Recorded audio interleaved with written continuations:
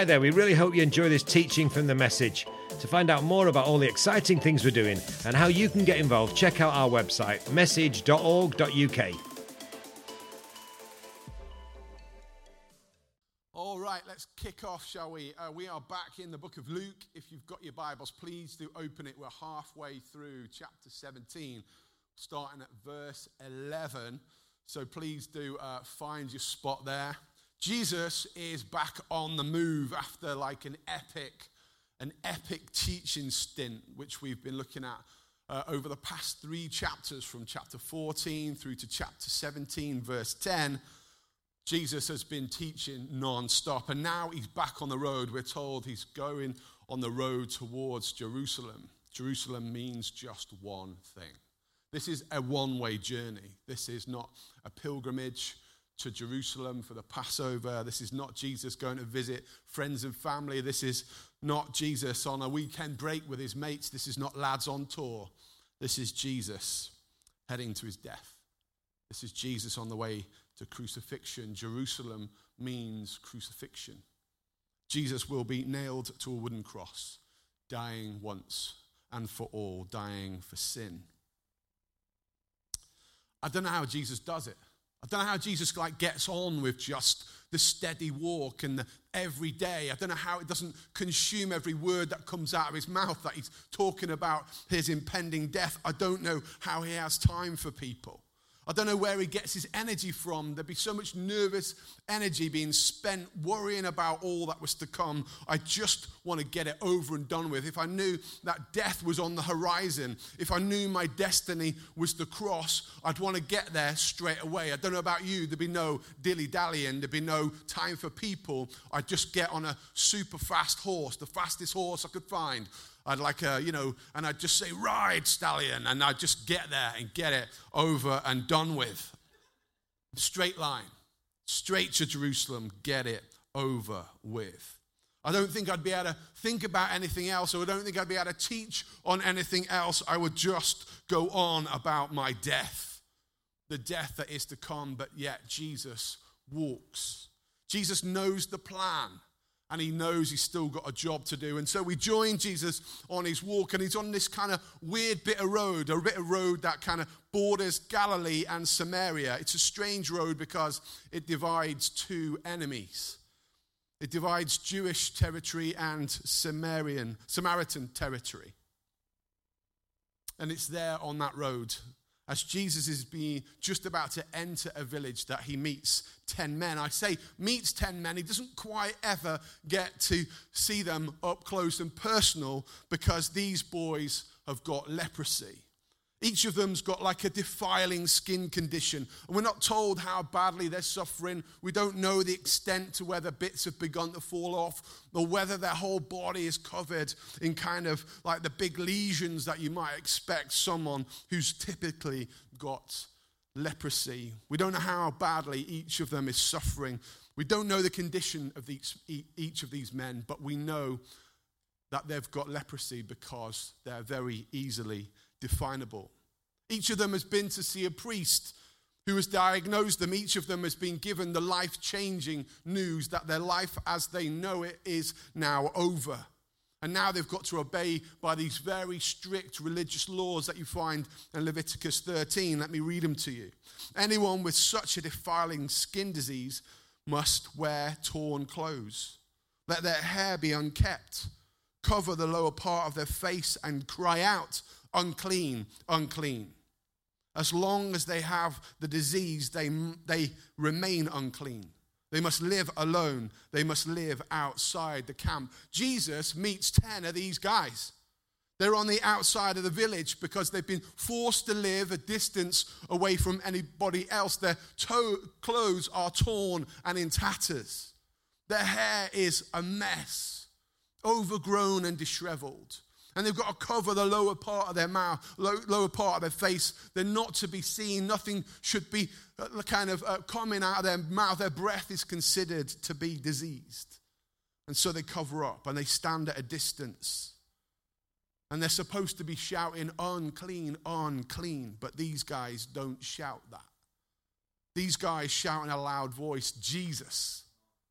These guys shout, Jesus, Master, have pity on us. And what I find remarkable about this statement is not that they're breaking the law by not shouting unclean, unclean. It's what I find remarkable is that these guys know who Jesus is.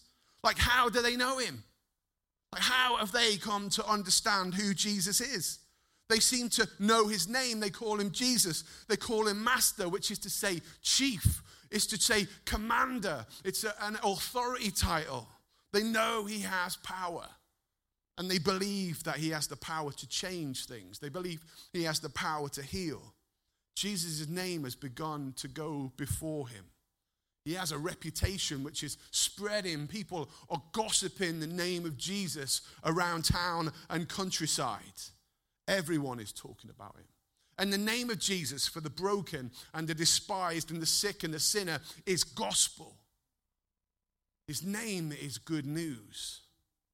How does the name of Jesus spread to a group of guys who live in isolation, who live distanced from everybody else? How do they know the name of Jesus? I've been thinking about it. Maybe, do you remember in Luke chapter 10, Jesus sent out the 72? He sent out the 72, what did he say? Go to places where I am going to go next. Go ahead of me to places that I intend to go. And I wonder if some disciples have gone out in an advance party and they're spreading the name of Jesus to every town and village where Jesus is going next. I wonder if there's an advance party that as they approached the village and began to hear some men shout, unclean, unclean, they shouted back, just wait, just wait. Jesus is coming. Jesus is coming. He could change everything. Jesus is on his way. When you see Jesus, shout his name and ask for help. He can bring you help. I wonder if the name of Jesus has been passed by a shout across 100+ meters to guys in isolation, and that has given them hope. Guys that have no hope, nothing left. When you see Jesus, shout his name. When you see Jesus, get his attention. Get him over.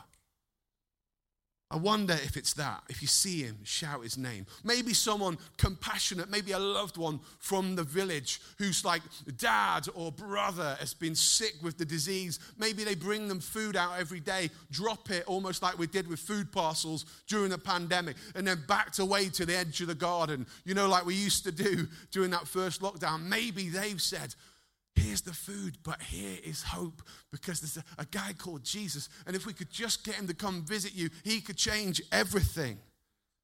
He could change everything. There is hope. There's a guy that everyone is talking about, and his name is Jesus, and he has the power to heal. But oh, what an incredible day it would have been when the lepers fix eyes on Jesus. When they see him coming from a distance, no, he didn't glow, so they're like, oh, there's a guy that's glowing, it must be Jesus. Jesus is still surrounded by a multitude. Jesus is still surrounded by a crowd. He can't escape them. And so when these lepers begin to see a guy surrounded by a number, they're like, it must be him. Start shouting now. Jesus, Master, have mercy on us. Jesus, Master, have mercy on us. This is their last chance, their only hope. But Jesus is on his way. Have pity on us. Show mercy. And it's the cry of the psalmist. If you go through the Psalms time and time again, you'll hear the same phrase, Lord, have mercy on us, according to your righteousness. See, when you plead for the mercy of God, it's to remind him of his covenant over his people. It's to remind them of what God does. Have mercy, Lord, because you are merciful. They're crying out and begging that the Lord would begin to act. This is worship right here. I don't know how many times they shouted, but in verse 4 it says, but when he, Jesus, saw them, he said, go show yourself to the priests. Go show yourself to the priests. Interestingly, they shouted, but verse 4 doesn't say, and when he heard them, he said, go show yourselves to the priest. It says, when he saw them. I think Jesus hears the cry, but he sees faith. Do you see that? He hears their cries, but he sees their faith. Faith is visible. When he sees faith, he responds. Jesus loves faith. It is the love language of heaven. Our faith is what he responds to. his response is not what they were expecting. See, Jesus has healed the leper before. Do you remember in 1996 when I was in Luke chapter 5? Jesus heals the leper. Let me just read to you, Luke 5 from 12. While Jesus was in one of the towns, a man came along who was covered with leprosy. When he saw Jesus, he fell with his face to the ground and begged him, "Lord, if you're willing, you can make me clean." Jesus reached out his hand and touched the man. "I am willing," he said, "be clean." And immediately the leprosy left him.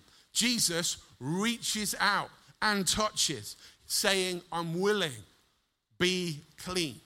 But here we get this totally different engagement with Christ. He doesn't approach them. He doesn't change his course. He doesn't come near. He doesn't touch or embrace them as you've done this morning. He doesn't even declare them clean. He just shouts back, "Go and show yourself to the priests." I totally wish I knew what the lepers were thinking. I wish that Luke had gone and inquired, how did that make you feel? Give us a few details. What does he mean? Like, I need some clarity. Did he just say, we've got to go to the priests? What is he getting at? They've been to the priests. They know they're leprous. The only reason a leper would go and see a priest is if they began to believe that their skin was getting better. They are forbidden to enter a village, let alone go and find a priest or enter a synagogue in pursuit of a holy man. But Jesus commands them to go. Go, show yourself to the priests. Go from this place. If I was a leper, I would need a little bit more.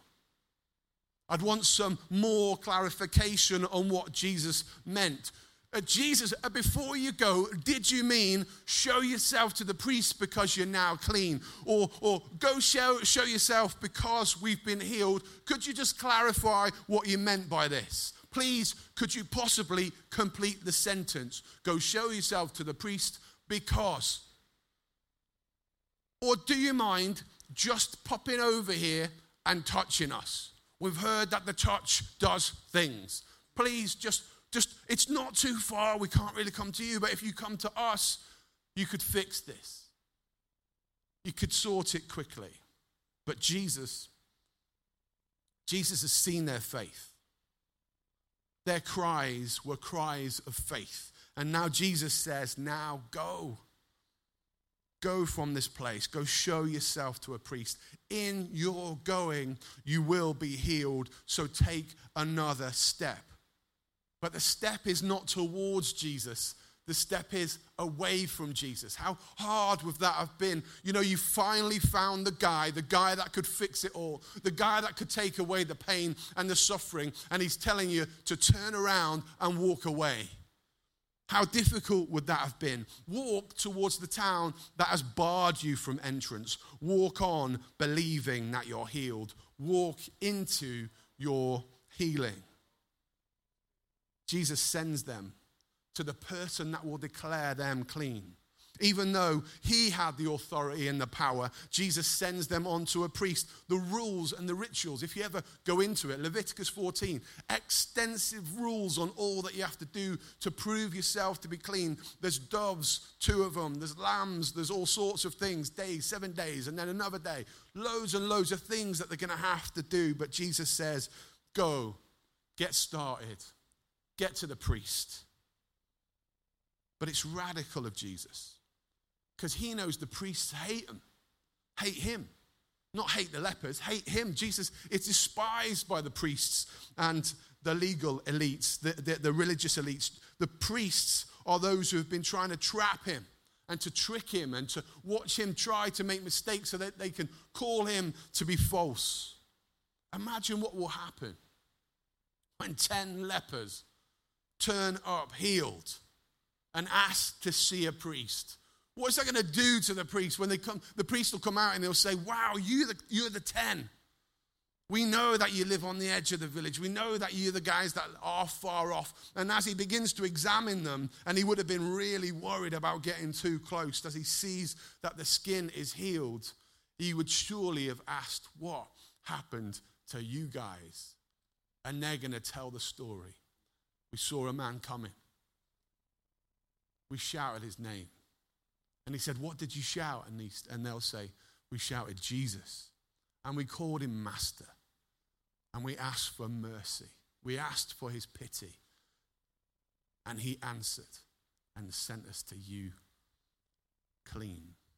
What is that going to do? That's going to blow the mind of local priests. That is really going to sort of set things wildly off within the village. Oh my goodness. I just can't even imagine. I love the second half of verse 14. And as they went, they were cleansed. And as they went, as they did, as they were told, as they followed it in obedience, as their faith began to lead them to action, they are cleansed. They do as they're told. And as they go, they notice their disease begins to leave their skin. I don't know if it was in an instant, the moment they stepped foot away from Jesus and towards the town. I don't know if they kind of went from like deformed to reformed, right, from pimples to perfection. I don't know if it was a slow transformation, bit by bit, or maybe there'd been like a digit missing and they watch it grow back, but that would have been one incredible journey. Imagine that. Your life is done. You're done. Nothing to live for. Everything you know has been taken away from you, but you begin to watch life restored. Imagine the joy that begins to fill your heart. Imagine the speed that begins to fill your legs as you think, I'm getting to the town. I'm getting to a priest. I'd be running. I'd be leaping. I'd be dancing. Imagine life being restored. Imagine what it's going to mean. Their life will never be the same again. Everything they've lost will be restored. Within just a few days, within a week or so, they'll be able to hold and hug their families. They'll be able to hold and hug their children. They'll be able to get back to work and begin to provide. They'll be welcomed in. They'll be welcomed back. They'll be welcomed to worship. Imagine the joy. Imagine the relief life is restored. Verse 15, one of them, when he saw he was healed, came back. Praising God in a loud voice, he threw himself at Jesus' feet and thanked him. But just one of them, seeing what was going on, as his skin began to change, as he realized what was happening, was like, hey, I don't care about that direction. I'm going back to the source. I want to be with the one who's just brought about my healing. He is overjoyed and begins to run. He knows where his healing has come from, and he's full of worship, full of praise. He can't stop words coming from his mouth to glorify God, and he shouts aloud. From cries of mercy, his suddenly turned to cries of praise. And I love the Greek here. It's awesome. In a loud voice is translated phones megas. Phones megas. Where we get our word megaphone. How cool is that? In a loud voice, like a megaphone. Like, interestingly, when he's shouting out for mercy, it doesn't say megaphone, phones megas. It just says phones. But here, healed, restored, he's like phones megas. He's going to give it everything. It's absolutely beautiful. He throws himself at the feet of Jesus. That's whenever I see that, I imagine a child at a disco on a sliding floor, on their knees, at pace, with worship in his mouth, slides into the feet of Jesus. Oh, you are awesome. Imagine the worship in that moment as he shouts up at the face of Jesus, phones megas, with a megaphone of worship. He's overwhelmed with thanksgiving. He glorifies Christ, the one who has healed him. And then Luke adds just a little detail. This is what Luke does best. And he is a Samaritan. Why is that important? Samaritans are considered to be the enemies of the Jews. The Jews called them the half-breeds, the heretics with a false religion. They were hated and despised by the Jews. But in our upside-down kingdom, you know things are going to be a little bit different than how they appear on the outside. You know, whenever a Samaritan is mentioned in the scriptures, something incredible is going to happen. There's a Samaritan lady, and she's at a well, and what does she end up doing? What does she discover about the kingdom of God? And there's a Samaritan guy that meets a man on the Jericho road who sticks him on his donkey and rescues the guy. He's considered to be a true neighbor to the broken and the hurting.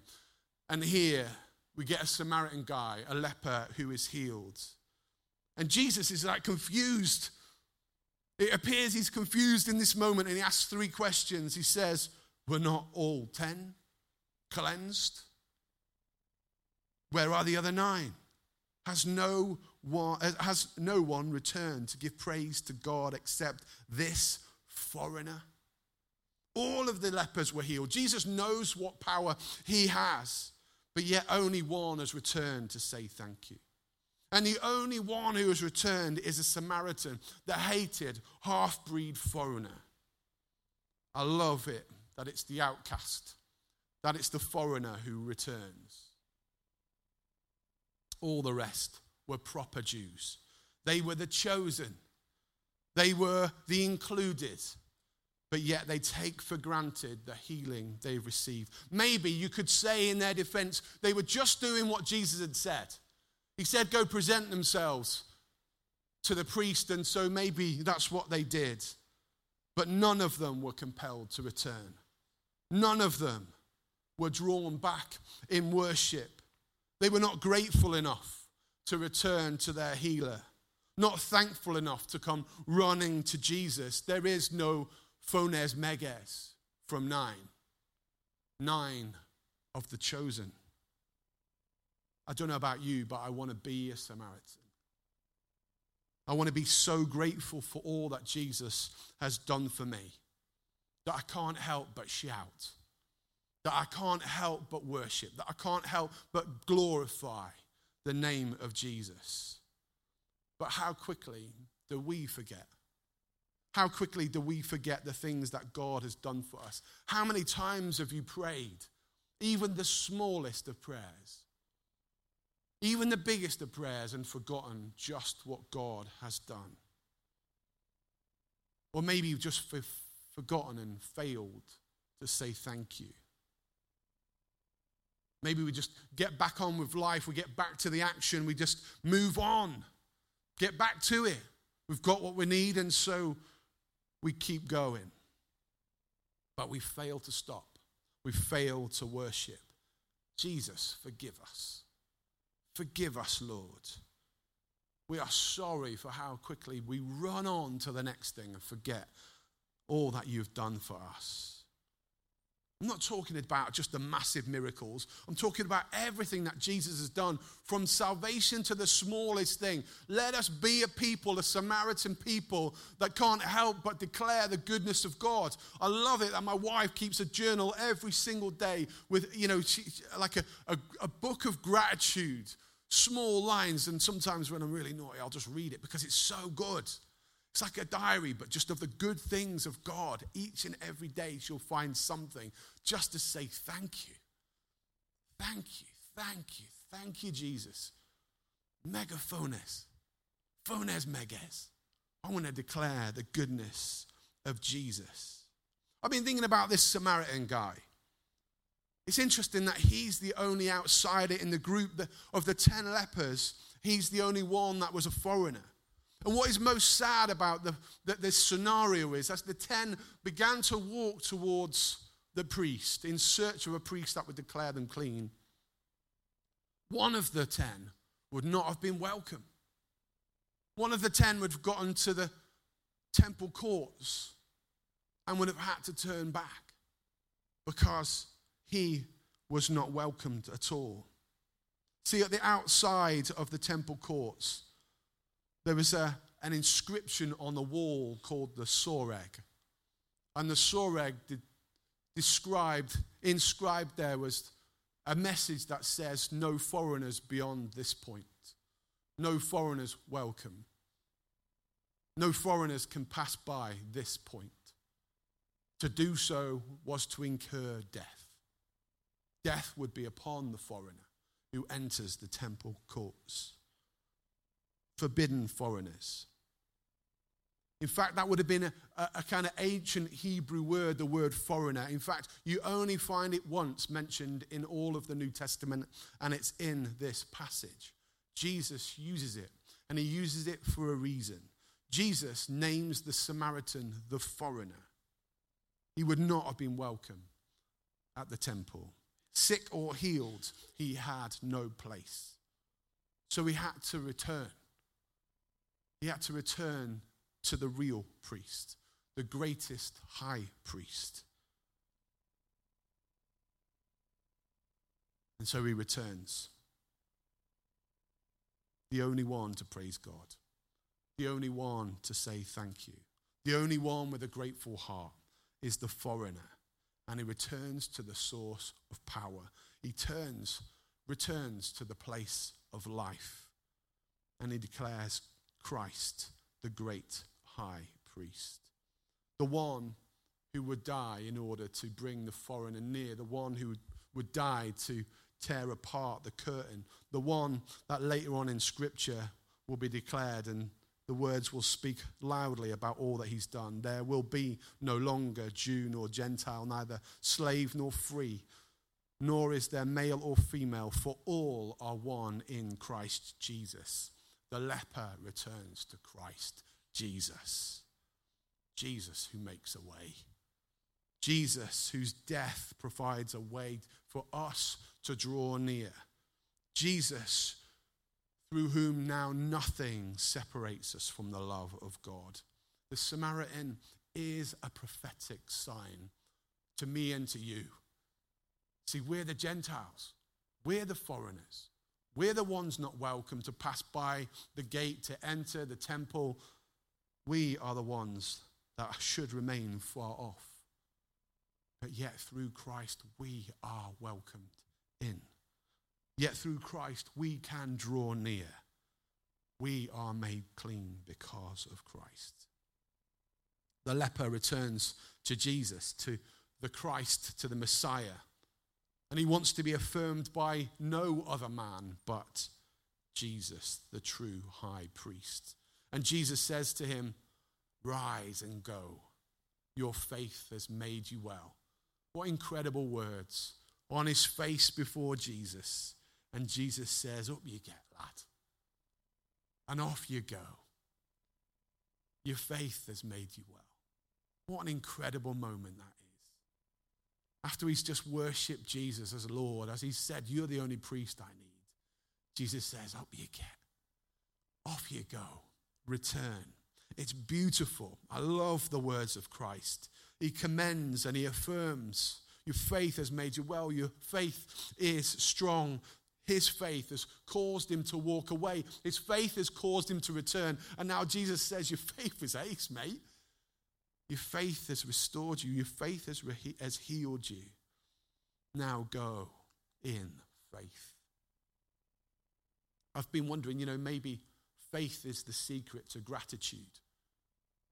If you want to be a Samaritan who phones megas the Lord and his glory all the time, maybe we need to be people of true faith. Faith recognizes the work of God. Faith spots what Jesus is doing. Faith holds on to the goodness of God. Faith makes us return time and time again in gratitude and thanksgiving. It's faith that makes us return to Christ, return to the source of the power, return to the source of life. It's faith that gets us to return to the feet of Jesus.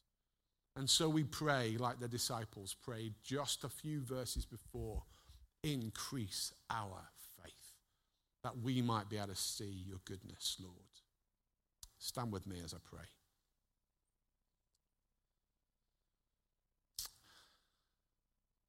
You are incredible, Lord. You are the great high priest. You're the one that's made a way. You're the one that heals us and restores us. You're the one that welcomes us. though we're foreigners and strangers. You welcome us in. And we say thank you, Lord. Help us not to be blind to all that you've done for us, Lord. Help us to see daily the grace that is outpoured into our lives. Help us to recognize the goodness of God. Lord, help us to shout loudly like the Samaritan. All glory to God Most High. All glory to the one who saved my life. We worship you, Lord. Amen. Don't forget to check out message.org.uk to find out how you can support our work or even get involved with one of our teams. We also have another podcast called The Flow Podcast, where we share stories and testimonies of the amazing things that God's doing in people's lives. Search for The Flow Podcast on iTunes or Spotify or wherever you get your podcasts. Thanks for listening.